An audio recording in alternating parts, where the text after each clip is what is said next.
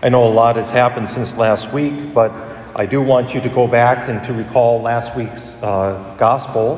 Hopefully you remember it, and if you do, you'll know that you'll remember that St. Peter all the disciples are asked, who do people say that the Son of Man is? And they answer, and who do you say that I am? And Peter answers, you are the Christ, the Son of the living God. And Jesus says, flesh and blood has not revealed this to you, but my heavenly Father. And today what we have follows directly on the heels of that. So Peter's proclamation where he gets it absolutely right, and today where he gets it absolutely wrong. Absolutely, totally wrong.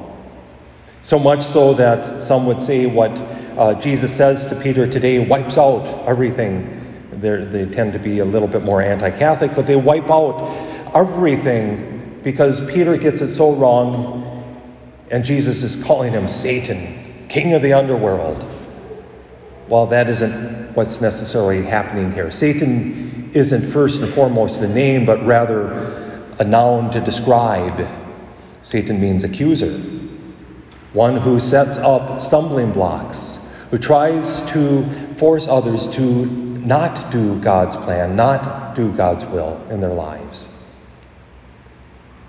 And Peter at this moment is being that kind of person, somebody who's not allowing Jesus to do what he is called to do. And it all begins with this proclamation that Jesus does. He begins to reveal to them that he must suffer. He hasn't even told them how yet, but he must suffer at the hands of the chief priests, the scribes, the elders, that he must die. God forbid, that will never happen. The one who said, you are the Christ, the Son of the living God, suddenly not allowing what that means to be real. It's almost as if Peter is telling Jesus, you're not that kind of Messiah. You're going to be a political Messiah. You're going to ride into Jerusalem. You're going to kick all the false worship out. You're going to kick the Romans out. You're going to kick those that are opposed to God's will out. You're going to be that kind of conquering hero Messiah. That's one way of understanding what the word Christ means. And we have that. Xerxes in the Old Testament is called a Christ, a Messiah.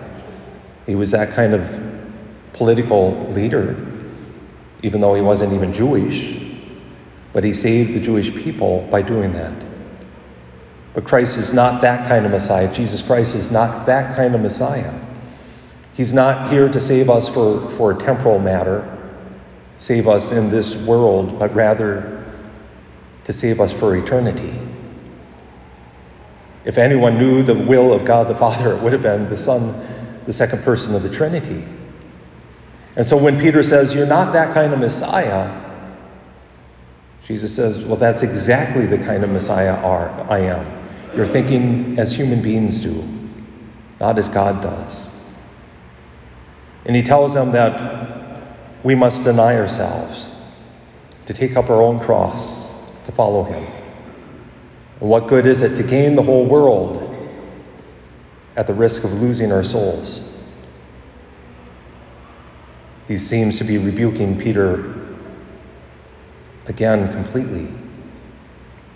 So, if you remember last week to the homily, I shared that St. Peter is given the keys of the kingdom. He's told what you bind will be bound in heaven, what you loose will be loosed in heaven. But he cannot proclaim something untrue. And here we have that at its very root. Peter cannot change the type of Messiah Jesus Christ is. He must accept God's will for Christ. And in the end, and only then, can he gain everything. The same is true for our lives. So often we think that we know we have to serve God, and I read a few years ago, and it was something that I think about frequently. All of us want to serve God, but many of us only in an advisory capacity. As long as God does what we want him to do, well, that's good. But as soon as he challenges us, as soon as we might see some hardship, or as soon as things might not be as we intend, well, that's where we draw the line. We think that somehow God's plan is somehow opposed to our happiness. And we're not even talking about the realm of sin and how sin tempts us and gives us this false happiness, but just in certain good things. But to follow the will of God means to find ultimate happiness. That when we follow God's will, it will take us to heights we could not even imagine. It might even take us to depths we do not imagine. Today in our first reading, we have Jeremiah saying, "You duped me, Lord, and I let myself be duped." Talk about the depths. He was thrown into a pit because he kept preaching that the time is going to come that Jerusalem is going to be attacked. People are going to be put to death. We need to turn back to the Lord. And did they listen to him? No, they threw him into a pit. And that's there where he says, "You duped me. And yet I cannot do anything other than preach your word." And in the end, he realizes this is where he's going to find true happiness. Not a happiness that doesn't, so often when we think of happiness, we think of something that feels good. Happiness is beyond that. Happiness is being good. Jesus Christ, when he gives us, or shows us rather, God's will, he gives us true and lasting happiness beyond our imagining, in ways that we could not even begin to imagine. But that takes faith. So often we might stand like St. Peter, "God forbid, that should never happen." I have to admit, I said that a few times this week. God forbid. God forbid. No, it's not supposed to happen that way. But it does. When we submit to the will of God, when we learn to serve, we find everything in its proper place, everything properly ordered, that we can take up our cross and not find an instrument of torture, but a means to glory